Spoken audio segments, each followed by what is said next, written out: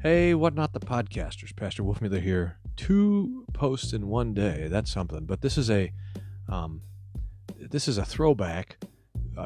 Maybe a month ago, March 8th, we had in the Worldwide Bible class a really important discussion of the humility of God as the author of the Bible. And I'd like to, this is part of our continuing study of the life of Jacob, together with Martin Luther, just reading through Luther's Genesis commentary and thinking about it, letting it challenge us. And this is, I think, a really important discussion. So I want to just drop the audio of this Worldwide Bible class here in the podcast feed. You can find, if you go to wolfmuller.co, hit the Worldwide Bible class, you can find all those Bible studies. They're there. They're a playlist on my YouTube channel, St. Paul's YouTube channel, so you can find all the studies there as well. But I think this audio will be important. I think you'll enjoy it. So I'm going to leave it here for you. It's a longer one. I guess it'll be about 48 minutes or so. But again, I think it's well worth the listen. So thanks so much. God's peace be with you. Welcome to the Worldwide Bible class. Pastor Brian Wolfmiller here. The life of Jacob together with Martin Luther, who's teaching us through the Genesis. Let's dig into it. Now, we'll remember, let's set the stage. Okay, so we're in Genesis 29, where Jacob goes on his journey here to the land of the people of the East. That's really kind of an interesting thing. We'll see what Luther notes of that in a little bit. But then and he comes to Haran. So let's just kind of set the stage here. I want to see if I can share the timeline with you. Let's see. This is my favorite, the Schwarzentrover Bible timeline. So let's see here. We are with Jacob there, and we're looking at here the main events. 1928 is when these events are taking place. 1928, which is an amazing thing to think of, that Jacob, he is now closer to Jesus than we are. It's 1,928 years before Jesus is born. We're 2,000 on the other side. So Jacob, this as old as this is, Jacob is, closer to the cross than we are to the cross. It's just kind of amazing history. We'll remember at Isaac at this time. Isaac lived to be 180. Jacob lived to be 147. At this time, we have it that Jacob is about 77 years old, and he's heading out of. Let's just look at the map real quick. So he's leaving Beersheba. He's going north. Bethel, the map puts here. Luther wants it to be connected to Jerusalem, but anyway, right around there. But look, he's got a long way to go. Past Damascus. Here's Haran. Way up there. So this is going to be the vision, and this is going to be where he's headed. So we skip quite a bunch of travel here in the text when it just has him. He is the vision is, let's see, the vision is here, and it's a number of weeks to get up there. Anyway, so he goes. Okay, so now we're in chapter 29. So Jacob went on his journey. That's a journey. And he came to the land of the people of the East. Luther's going to note for us, we'll get to it in a little bit, that when it says the people of the East, it's indicating that he didn't know where he was going. It's that he doesn't say the specific place, because there's a kind of a mystery to the travel here he's going. And he finally gets to a well in the field. And there's flocks of sheep lying by it.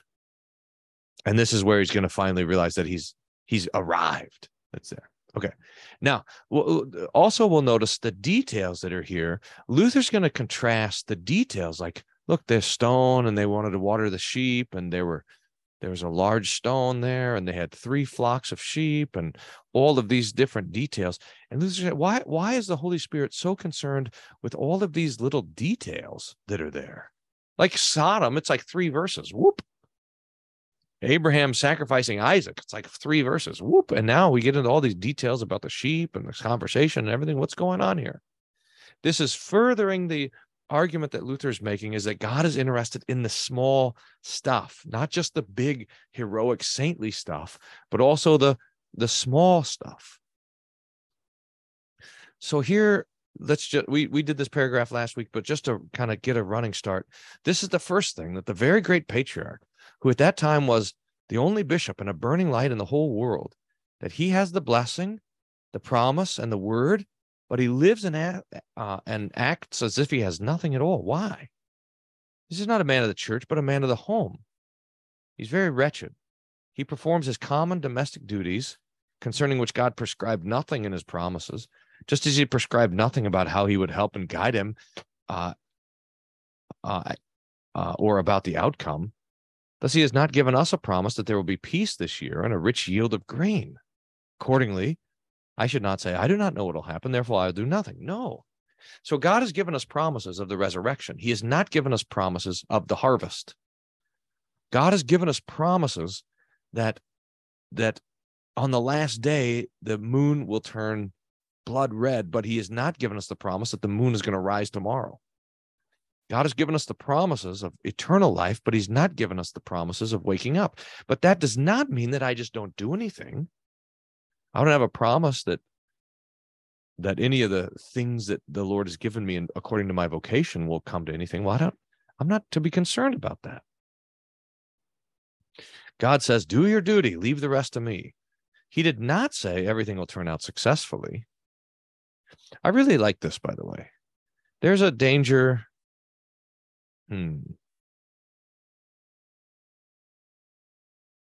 This is some practical wisdom here, but it's theological too. You do not have the promise of success. You do not have the promise that every endeavor will end well. But that doesn't mean you don't act. In fact, it means we continue to act. There's a way that we have to be good at failing, because then we're trying. I think it's old Dad who said, you can't steer, well, this is probably an older saying, you can't steer a boat that's sitting still. So you got to get the boat moving, and then you can steer it. So this is not only theological, but just sort of practical. No, the Lord says, do your duty. You don't have to know how things will turn out or what will happen. You've been justified. Go then and exercise your faith in the household and in the state. For the knowledge of God's will and this vocation, thanks must be given to God that a man of the church, that is, one who has the word and faith, knows that he pleases God even in the lower stations and in this kind of life that has to do with the state and the household, whether he's a servant, a maid, a magistrate, or a subject. If he can only be part of the political and the domestic sphere, he should give thanks to God and know that he has a God who's well-disposed and propitious toward him. So that God has given us faith, and then sent us into the world. God be praised. And so the stuff that happens in the world, this is where the Lord wants us. And we are holy people because of faith, and then the Lord blesses the works. So here we are in the new territory. This serves to console us when the examples of very great saintly patriarchs are set forth not only in sublime and heroic virtues, but also in the most insignificant and least important deeds. Again, this is Luther teaching us how to read the Bible and remembering the context that these are lectures that Luther's giving at the seminary, and someone's taken down the notes, and then they're going to publish it later and kind of edit it through. But Luther's encouraging the pastors here and all the people who are probably sitting in, auditing the class or just listening, because Luther was lecturing in these things, and he's giving them this comfort. In the sordid and despised works connected with domestic life, lest we despair or think that we're cast off and spurned by God when we're occupied with these duties of life. The doctrine of vocation is such a great comfort. We should know that all things are sanctified by the word and faith. Yet the world does not see this sanctity, but when it hears these common duties are related to, even about the saintliest men, it thinks that every exertion is wasted and that good time is poorly invested when one reads these legends. For the world is not worthy of seeing the glory of God, as the well-known statement puts it, away with the wicked, lest he see the glory of God. Only believers see and understand the works of God. Therefore, these works are precious in our eyes, yes, in the eyes of God. Now, what does that mean? When he says the glory of God, what is he talking about? Seeing the glory of God. Is he talking about going up into heaven and seeing this kind of radiance? No, what's the glory of God is Jacob going on a journey. That's the glory. It's the normal stuff that's there. So that the Christian looks at the world. I've been thinking about this. We were on a retreat this weekend. Will Whedon came down, and he was teaching us, and he mentioned this idea. If you read through the Large Catechism, there's a quote from St. Augustine that Luther quotes, I don't know, 3 times, and he goes on and on about how it's the greatest thing that Augustine ever said. And I just look at that and I'm like, come on, Luther, surely that's not the greatest thing. But Pastor Will Whedon, I think, it got me thinking about this a little bit. The phrase that Luther quotes so much is verbum fit elementum, verbum et elementum fit sacramentum. When the word joins the element, then you have the sacrament. Now, Luther mentions this when he's talking about baptism. He mentions it when he's talking about the Lord's Supper. And we understand what this is saying. So you have the word, and especially the Lutherans understand, we have the word of promise. Do this for the forgiveness of sins. And then you have the element, which is on the one hand water, or on the other hand the body and the blood, with the bread and the wine.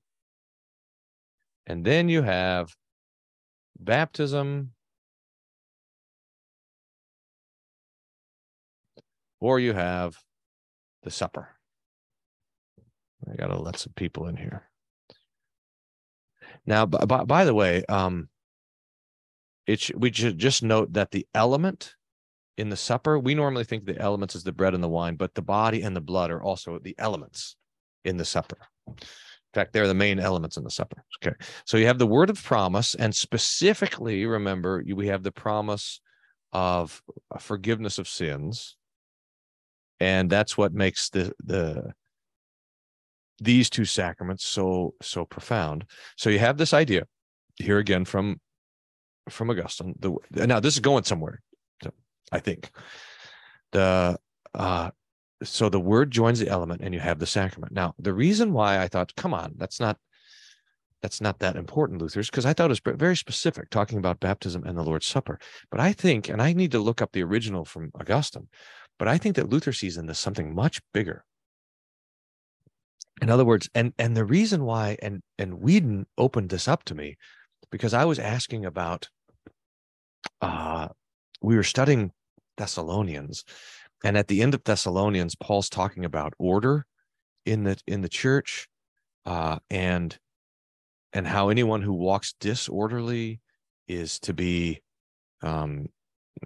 rejected in the church. Let's see, where does it say disorderly here? Wow. Is that it? No.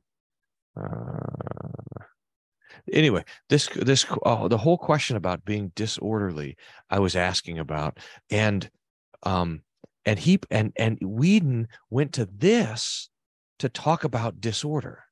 I said, now wait a minute, what's going on there? Either he's kind of crazy, or he's wise beyond my even imagine. And I think it might be that, because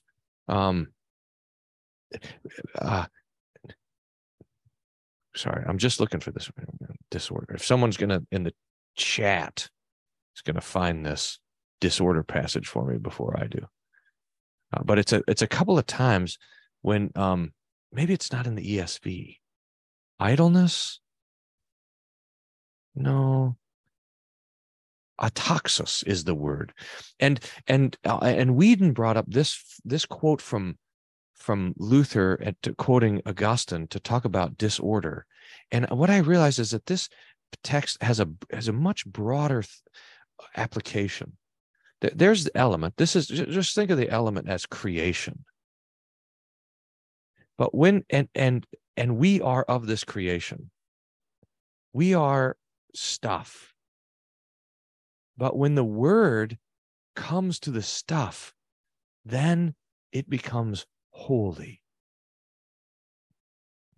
And so this is a much, much broader thing. So that when the word comes to the stuff, you first have order. And that's what happens in the beginning. 2 Thessalonians 2, thank you on the chat for 2:17-20. Am I there? Wait a minute. That's not right. No. 1 Thessalonians 2, maybe. Nope, that doesn't seem right.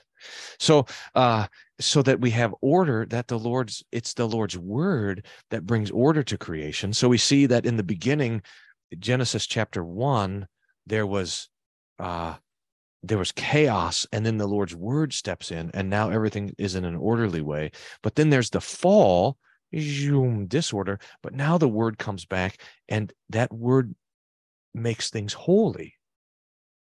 So that so that the word comes to say, let's just say our work. And now when that word comes along, even establishing the work, then that becomes a holy work. Do you see that? It becomes a vocation, a calling. So that even in the most humble stuff, when God's word comes to it, it is now holy stuff, sanctified stuff. You have, for example, in creation, you have something like marriage, but when the word of God is there, it's holy matrimony. The family itself is holy. In fact, remember how Luther talks about this, the state and the church and the family. He calls these holy orders, holy orders. And that's in contrast to the monastery. They said, these are the holy orders. Go and join the Benedictines or the Augustinians or the whatever. And he says, no, the really holy orders of God is this. It's whenever the word joins to creation. Now, what happens if you disconnect the word from creation? You have two problems when you disconnect the world from creation. You can go two different directions if you do this. You can, on the one hand, just have the word alone without creation, and that's mysticism, pietism, something like that. You have the word alone. You lose the sacraments. You see, the water doesn't matter. It's just, that's the earthly stuff. Maybe we can call it Gnosticism. In fact, the whole splitting of the word and the element is Gnosticism, is the idea there. And then you could just have so you can go this way, or you can just go onto the pagan way, and we just have this creation with no order, and now everything is chaos. And the thing is, if you have, and let's just think about this for our own context. If you have creation, if you have stuff without the word, then you have no meaning. You have no purpose. It has no value. You have a crisis that's there. It has no order. And this is probably what we're facing nowadays. You have this separating of the word and the element, of the word of God and the stuff of creation. That's a denial of the incarnation. really. And so you go one way towards the word by itself, or you go the other way towards creation by itself. And this is what we call secular. It's this religion of materialism, of this monistic worldview. And because there's no word, there's no meaning.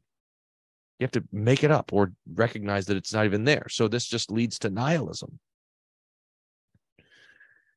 So that it becomes, what's the opposite of sacrament? What's the opposite of holy? Profane. That's the word. If the word does not join the element, I wonder if we can say, so let's just do the opposite. Let's think through this a little bit. If you have the word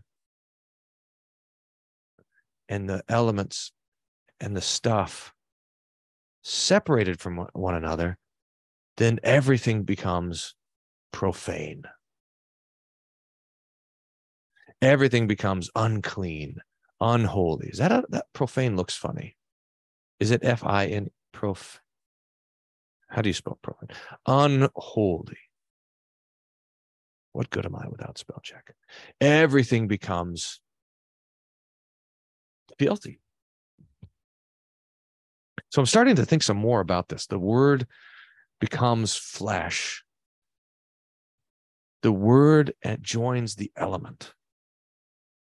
I did spell it right. According to Lois. I don't know if I trust Lois's spelling. I guess I do. So that it's the word that. So, okay, so here I am looking at my family. I said, that's just a kind of a normal family. Or here I am looking at the weeds in my front yard. I'm like, that's just normal weeds in the normal yard. And yet the Lord says, be fruitful and multiply. The Lord says, it's not good for man to be alone. The Lord says,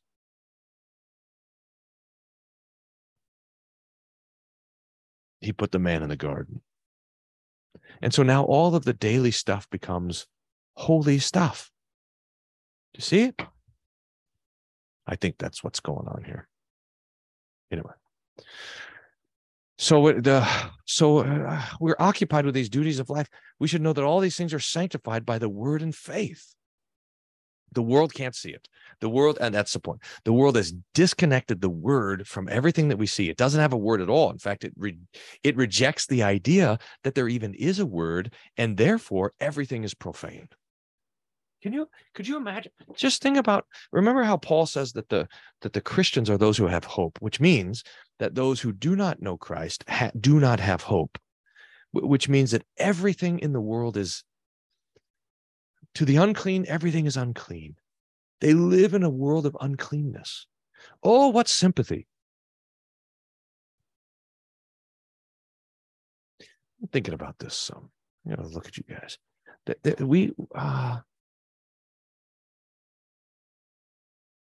We sometimes are tempted to be jealous that the world has more than we do or something like that. That is really the precise opposite of the truth. That those who do not have Christ also do not have the world, and they don't have themselves. They don't have anything. There should be a great sympathy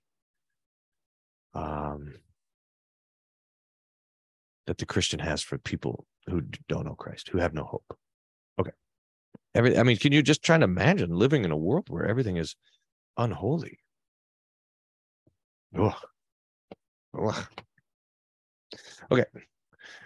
The world can't see it. Okay. Now, let's see if we can do 3 paragraphs today. Nor should you reflect or wonder why the Holy Spirit takes pleasure in the description of these servile and despised works. But listen to St. Paul when he says, Romans 15:4, this is a key passage, whatever was written in former days was written for our instruction, that by steadfastness and by the encouragement of the scriptures, we might have hope. Now you say to yourself, this is, okay, so here, this is this connection, and this is a key theological connection, that the scriptures are given to us for encouragement and for hope. There's a beautiful line in the Formula of Concord where they take this text, Romans 15:4, and the other text about the scriptures, 2 Timothy 3:16, which says all scriptures were inspired by God and useful for instruction and correction and for rebuke and correction and training up in righteousness, so that the man of God might be perfectly equipped, thoroughly equipped for every good work, might be complete, thoroughly equipped for every good work. So that they take these two scriptures as a pair and they say, look, the scriptures are given for hope and for instruction in good works. And if you have a doctrine that destroys hope or destroys good works, it's not scriptural doctrine. And they apply that to the Calvinist doctrine of double predestination. It was pretty amazing, actually. Now, some of you say, hey, this Romans 14 passage sounds an awful lot like the prayer that we pray all the time, the collect for the word. We pray that we may read, mark, inwardly digest it, that by the patience and comfort of your holy word, we might embrace and ever hold fast the blessed hope of eternal life. Well, it is. In fact, that prayer, that collect for the word, was written for the second Sunday in Advent by probably Cranmer or whoever wrote the Book of Common Prayer. And that's the Sunday that this is the epistle text. So there's a connection between the two. In fact, the Anglicans call the second Sunday in Advent Word Sunday. Or at least they used to when they believed the Bible back in the good old days. I shouldn't say that. There's a bunch of Anglicans that still believe the Bible, most of it, and they're in a big fight with the Canterbury. What a mess they're in. How about that, Canterbury? They said, well, we're not gonna marry two men, but we are going to bless the marriage of two men or two women. And it's like they were sitting around in a room and they said, hey, let's figure out the thing that we can do to make sure that everybody's mad at us. I mean, that nobody will be happy. I think they're doing the same thing in Australia. It's like, you want to find the middle way. Some people run in this way and some people run in this way. And you want to stand here in the middle and say, okay, that's like, the safest place to be, I guess, is in the battlefield when people are shooting at each other. Neither hot nor cold. I believe firmly. Here's Luther on the scripture. I believe, if we believe firmly, as I do, even though I believe it weakly, that the Holy Spirit himself and God, the creator of all things, is the author of this book, and of such unimportant matters as they seem here to be to the flesh, then we would have the greatest consolation. That's what Paul says. So that God is the author of the book. God as author. God as storyteller. Now, this is not stories, this is history. But God as historian is a major theme here in Luther, and one that we need to pick up, because there's something beautiful about that. There's something beautiful about the fact that not only did the Lord do these things, but that he also picked the words to describe the things that were done. And that God is the one. Can you imagine this? You would think, well, okay, if God is going to write a book, he's probably going to tell us the things about himself, because nobody knows those things. But he's not. He's writing a book about himself, but God is writing a book about Jacob.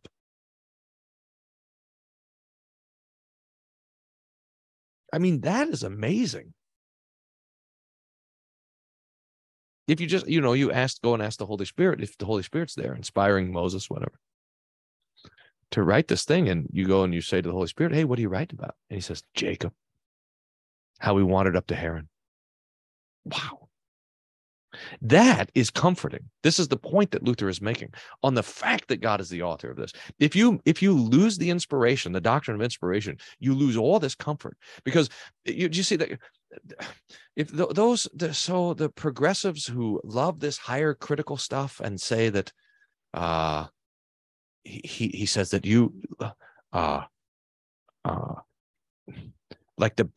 that it was just all, I mean, they make the Bible into these kind of political wranglings, right? Like you have the J's fighting against the E's and the L's, and you have this, and it's all political propaganda, and that God didn't have anything to do with the inspiration of the scripture. He couldn't be bothered with it. That's the point. Like, God can't be bothered with words, with the syllables. He's got bigger things to do, or he's distant from it. His inspiration is not an inspiration of words. That means God is not an author. He might do things, but he doesn't write about them. God can't be concerned. It's the same despising of the text that the Catholic Church did in the Middle Ages that Luther's fighting against. This despising of it, and you lose so much comfort that the Lord wants us to have. God is the author of these things. Our hearts would be able to glory in this and to be proud.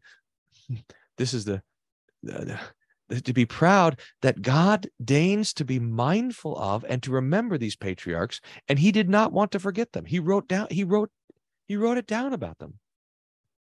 He wanted not only their heroic virtues, but also the sordidness of their works to be praised. We think of sordidness as like stained and filthy, and I don't think that's what Luther means here, just the humility of it. To be adorned with these descriptions as with gems and gold, and to be set forth to the whole world in order that they might be spread abroad, read, and become known to the believers. Therefore, all things work together for the good of God, for the good, those who are called according to his purpose. Yes, for glory, even the things that are the least important, most sordid, most despised. For they see that God takes pleasure in these things, so that he sings psalms, not only about the glorious and extraordinary virtues of the saints, but also about their most insignificant little works, because they are the works of God.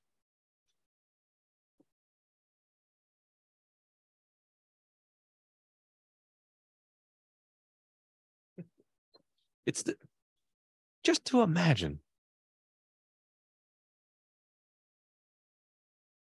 that when God decides to write a book, he writes it about you, about your parents, Adam and Eve, and about the Father. I mean,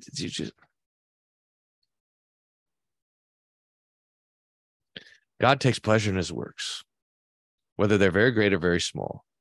He takes pleasure to our very great consolation. Psalm 147:11, the Lord takes pleasure in those who fear him. Psalm 56:8, David says, thou hast put my tears in thy sight. Thou hast kept count of my tossings. Is it not true that God has nothing else to do than to keep count of David's tears and tossings?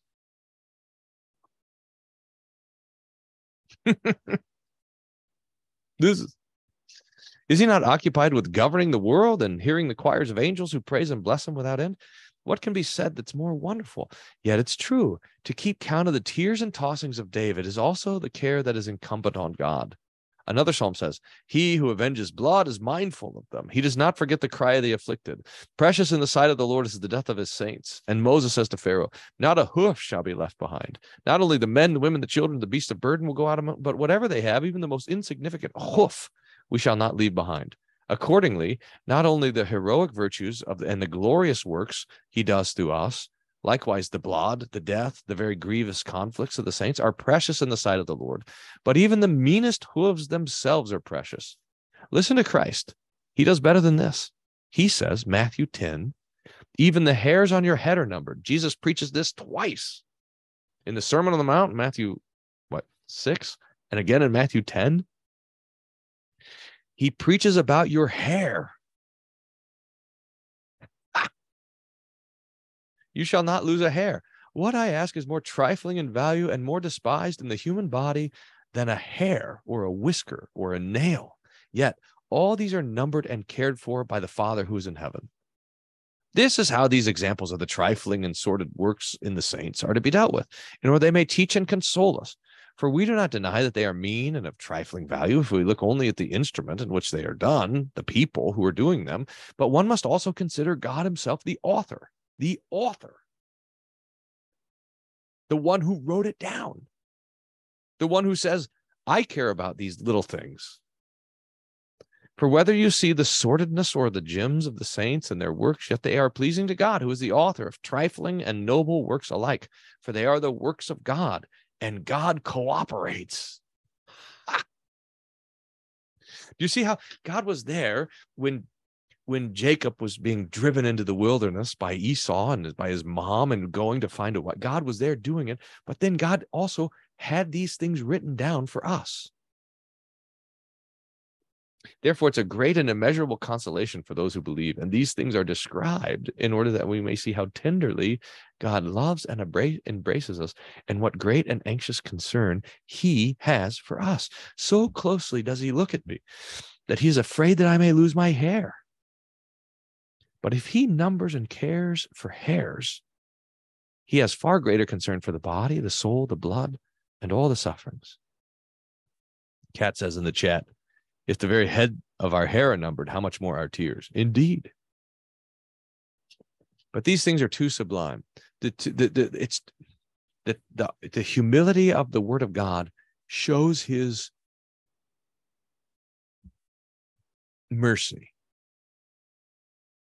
But it's mercy, but it's more than mercy. It's that he comes down to us. These things are too sublime, we don't believe. The more worthless and sordid the works are, the less we believe. The very filth and meanness of the works is a hindrance to our faith. Otherwise, we would magnify without end the mercy of God in these very small and unimportant works, and our faith would be strengthened very much. For so great is God's concern and solicitude for us that he cannot forget one hair, one little tear, one little worry, so to speak. And when the Holy Spirit goes along so weakly in describing his saints, he means that a most insignificant of all the works of the saints please God very much. A Christian is something precious. There is nothing so insignificant in him that it does not please God. To shed one's blood, to die, to sweat, to fight and struggle against the devil is in reality something great and decidedly pleasing to God. Therefore, conclude as follows. When you are a believer, then even physical, carnal, and animal duties are pleasing to God. Whether you eat, drink, awake, or sleep, these are purely bodily and animal things. So great a thing is faith. Just phenomenal. Just phenomenal. Okay, let's see. I wonder, Luther's going to go, he's going to, yeah, let's see. I wonder if we can get through this here. Let me move a little bit faster through this, although it's marvelous stuff. And you guys, if you have questions or thoughts on this, to put them in the chat and we'll take them up in a little bit. But let me try to move quickly through a couple of pages. Therefore, see to it that you become a Christian and a person pleasing and acceptable through the word, through baptism and the sacraments. If the person believes and adheres to the word and does not persecute the word, but gives thanks for it, then you should do nothing else than what Solomon says. Go, eat your bread with enjoyment, drink your wine with a merry heart, for God has already appointed what you do. Let your garments be always white. Let no oil be lacking on your head. Enjoy life with the wife whom you love, all the days of your vain life, which is given under the sun, because that is your portion in life and your toil at which you will toil under the sun. What more will you require? What could be said more pleasantly, more delightfully, more clearly? So believe in God and then go about your business. And the Lord will give you some heroic deeds to do if he wants you to, but just don't worry, because you yourself are sanctified by the word, then God now is pleased with everything that you're doing in your vocation and calling. It's true, of course, that even in the godless, diligent application to duty is pleasing to God. So it's good, even if you're a pagan, it's good that you do good. Okay. But unbelief and vainglory prevent them from relating their works to the glory of God. For the fault and sin is in the person who does not please God. Therefore, although the good works, even of the godless, merit their reward in this life, and just note that good works merit reward. You do good things happen. Good works also merit the devil's anger. And so it might be a loss in the end. You're not sure how it's going to come out. You can't say, oh, I managed to do a good work and things are going to be better. Well, you could have you should do the good works anyways, and they do merit reward. So that's just kind of a basic thing. So that's fine. Yet if they are not kept count of, not collected in a bottle, according to what's stated in Psalm 56, verse 8. So the Lord does not, because if you don't have faith, the Lord is not gathering them up. They're just, but the tears of the saints, their flights, their trials, and their smallest and greatest works are kept count of to be praised and celebrated forever. It says in Revelation, their works do follow them. They're resting from their labors, and their works do follow them. Therefore, what Paul points out in Romans 15:4, when he says that nothing has been written in Holy Scripture in vain, is exceedingly sweet consolation.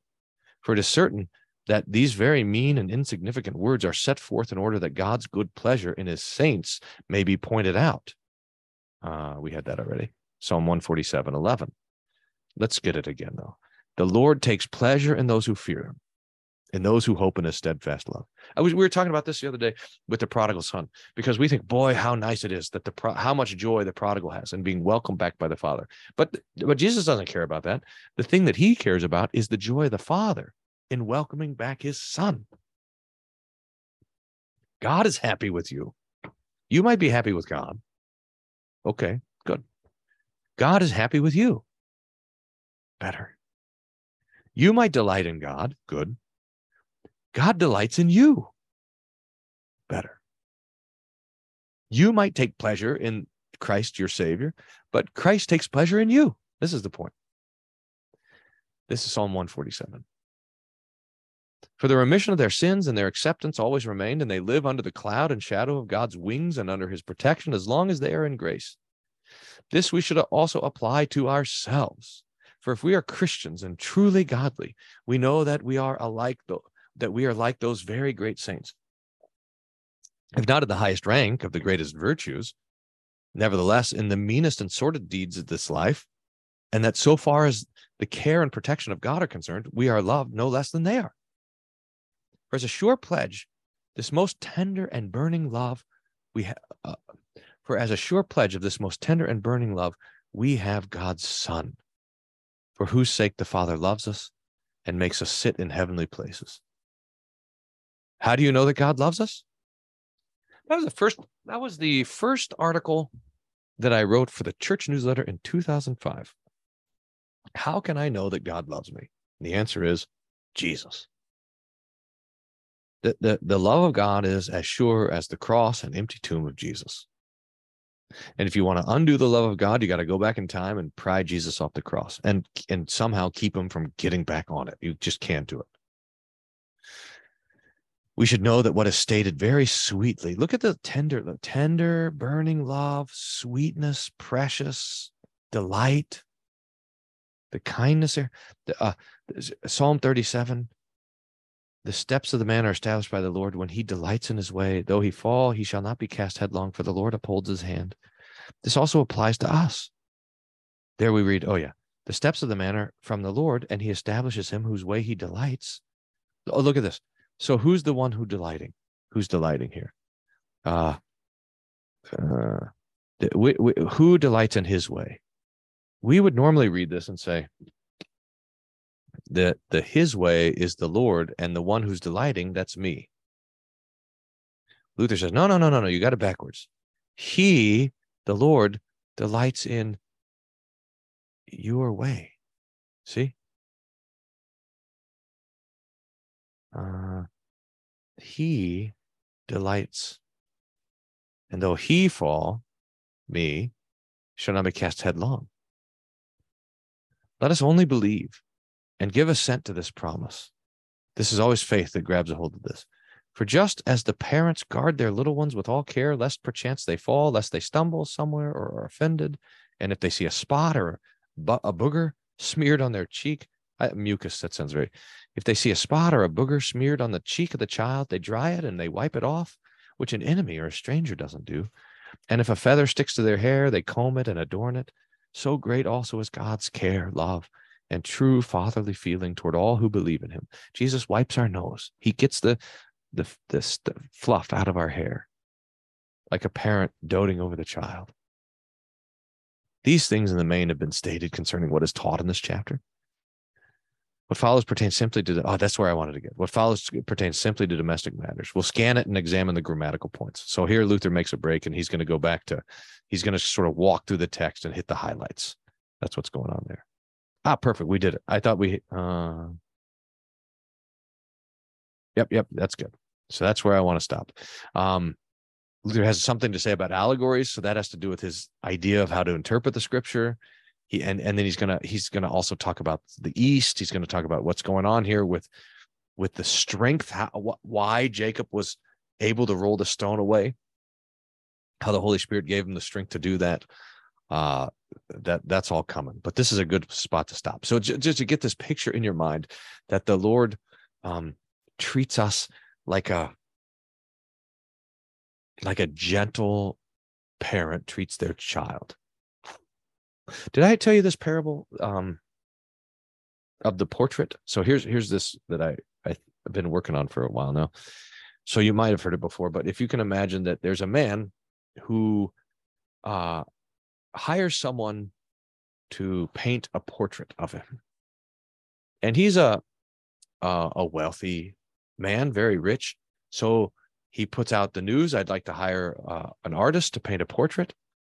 And he gets all the applications, and he sees one, and it says, I am the finest painter, and I will paint the finest portrait of you, and it'll be a perfect representation of you and your glory.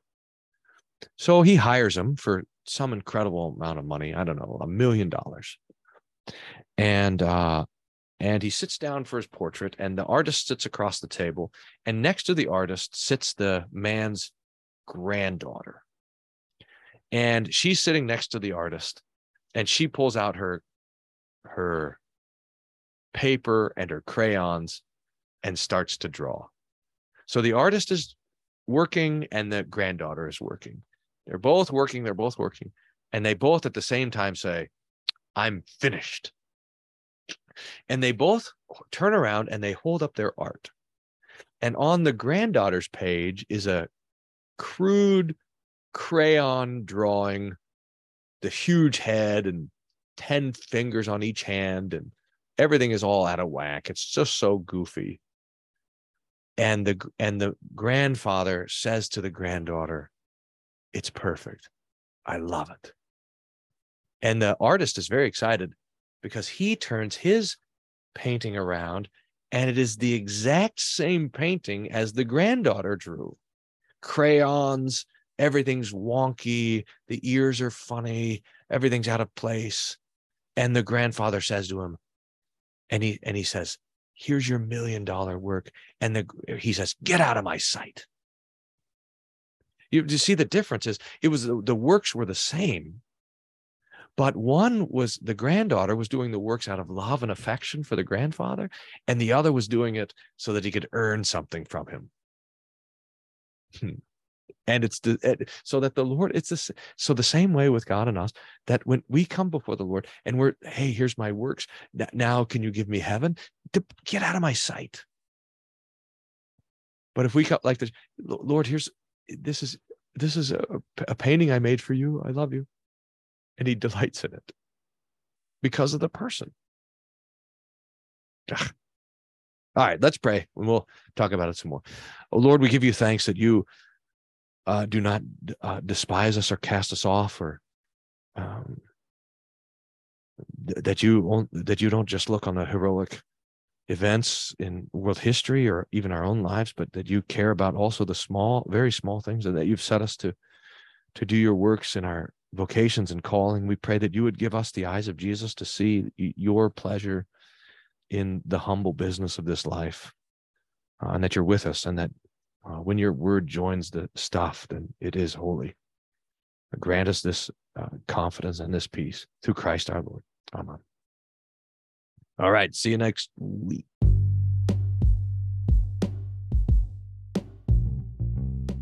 You all will have to let me know if this is helpful or not, dropping in the audio of some of the other Bible studies into the podcast feed. So you can get a hold of me, wolfmueller.co/contact. Send me an email there and let me know what you think. That's also where you can drop your questions. And so hopefully we'll be getting to more of those questions later on in the podcast. So thanks again for being part of the fun. Wait. Wednesday Whatnot is the free weekly newsletter. That's where you can sign up for the good stuff at wolfmueller.co/Wednesday. You can subscribe to that for $5 a month, and it gets you nothing more than subscribing for free. It just helps out the cause, which is great. So thank you for doing that. For those of you who are subscribed, but otherwise just jump in for free and get the stuff. It's great. This is there's so much good, joyful, helpful things to reflect on. I try to gather some of those things up each week. So thanks for being along for the ride. God's peace be with you. Talk to you soon.